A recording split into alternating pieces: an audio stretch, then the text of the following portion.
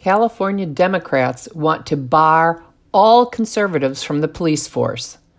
California Governor Gavin Newsom has decided to throw a boulder in the path of conservative people of faith who want to serve their communities as police officers.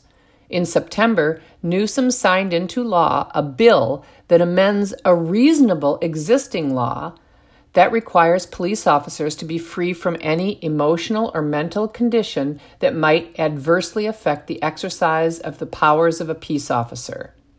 Newsom's wildly unreasonable amendment requires that police officers be evaluated for bias based on sexual orientation. Christians, Jews, and Muslims who believe homosexual acts are not moral may no longer serve as policewomen and policemen in California. And now there's a new bill pending that, if passed, will establish a, quote, Commission on Peace Officer Standards and Training, POST, to set minimum standards for the requirement and training of peace officers.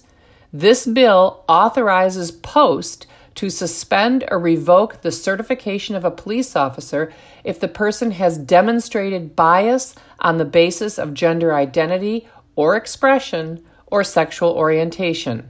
Scarier still, the commission, quote, shall develop guidance for local law enforcement departments on performing effective internet and social media screenings of officer applicants, end quote, to root out, quote, potential biases, either implicit or explicit, end quote.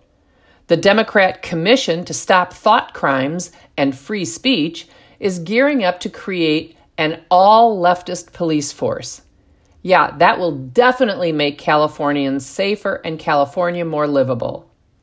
Everyone knows what bias on the basis of gender identity, gender expression, and sexual orientation means in the deceitful mouths of leftists.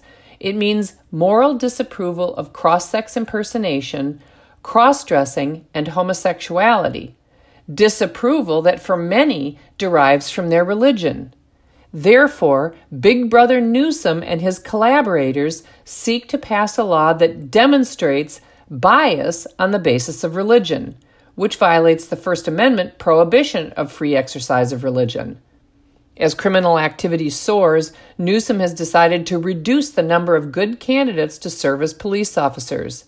Newsom does not care about public safety, public order, or the public good. He cares about pandering to any group that will help him retain power.